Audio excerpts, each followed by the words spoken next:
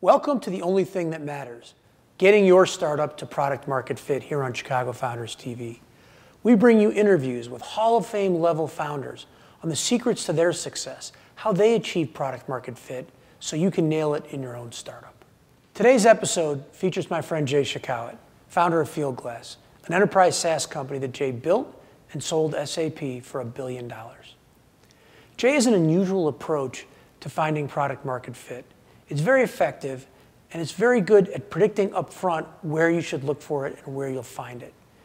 Jay starts his founder story interview by telling that story of how he uses that and how it played out with his early customers at Fieldglass. So I'll tell you, one of the hardest things to do in the B2B space, and maybe even the B2C space, the B2C space is in some ways even more difficult because you don't get to see the customers that much. But in the B2B space, once you've written up your business plan and created a sketch of a product, it becomes incredibly difficult to actually create the right product.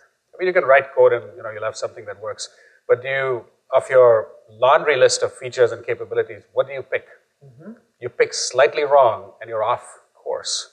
And that happened in our space, and we saw people do the wrong things. The other thing you realize is that your product is actually forcing its way into a rather crowded landscape of other products.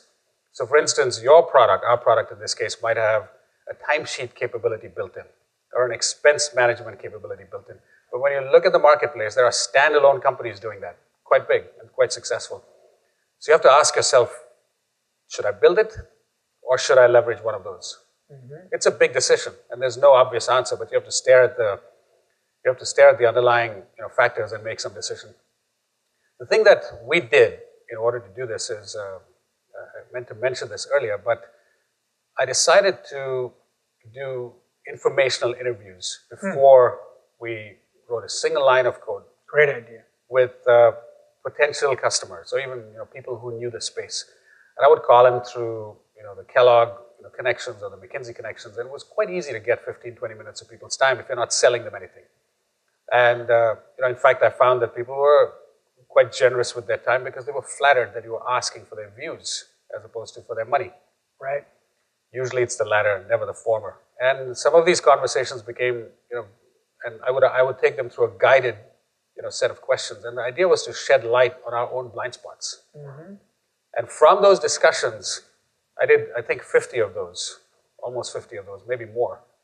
And there was a body of notes that ended up forming the basis of our strategy, our pricing models.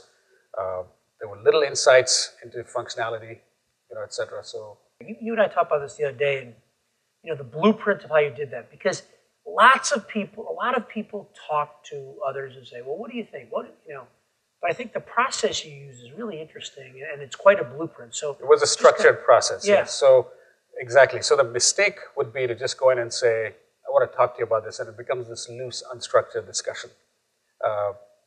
Nothing comes Or you off just start with talking about your idea. About your idea, which is the worst thing you can do, because nobody is actually interested in your idea. They're interested in their problem. Well, this is the problem. You're talking about your product. You're obsessing the product instead of the problem. Instead of the problem.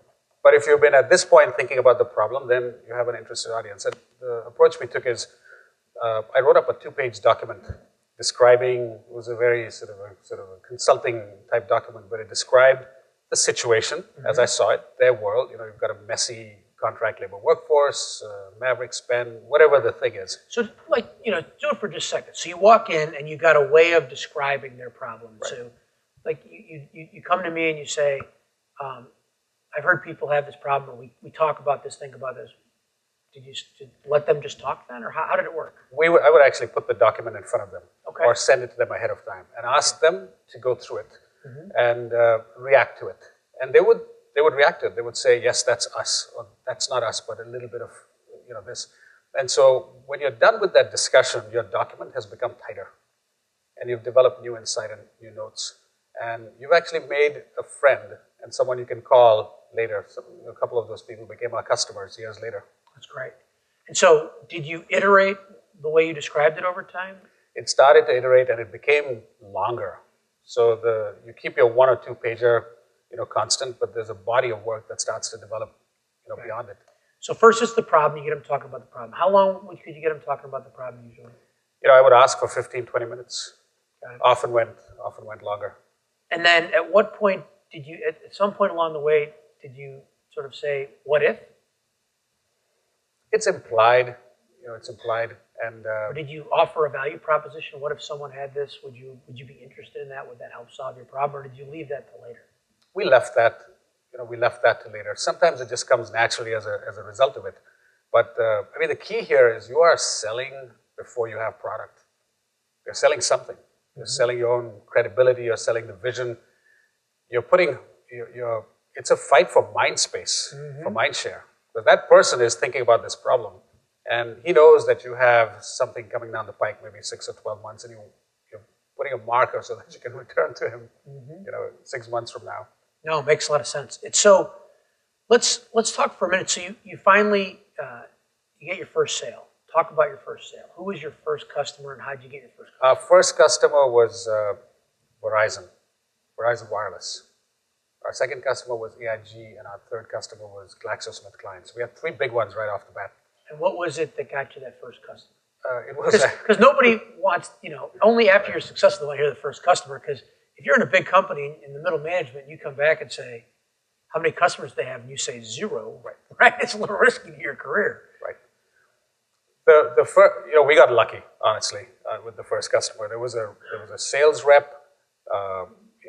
He wasn't employed by us, but he happened to make a phone call, and he got somebody senior, and he managed to get a meeting for some reason. I think there was some college connection or something like that. It was completely by luck. But when we got there, we saw what their problem was. It was a real problem, and then we swung into high gear. And there was an individual there who had a very specific accrual problem. It was an accrual reporting problem. We didn't even understand it fully, but we committed to doing it. And her contention was, if you can solve this particular problem for me, I'll give you guys a shot. And you've got to find your way to the person who actually has a problem, who's feeling the burr in their saddle, every night. Not the person who has a theoretical problem. It's the person who has an actual problem. Right. Top lessons learned, like if you were to say, if I had to do this all over again, if you turned around and founded a company tomorrow, what would be the top 1, 2, 3 things that you'd say, boy, I'd really do this? Whether you did it right the first time or got it wrong the first time, like what are they? If you were them looking to do this, what would it be?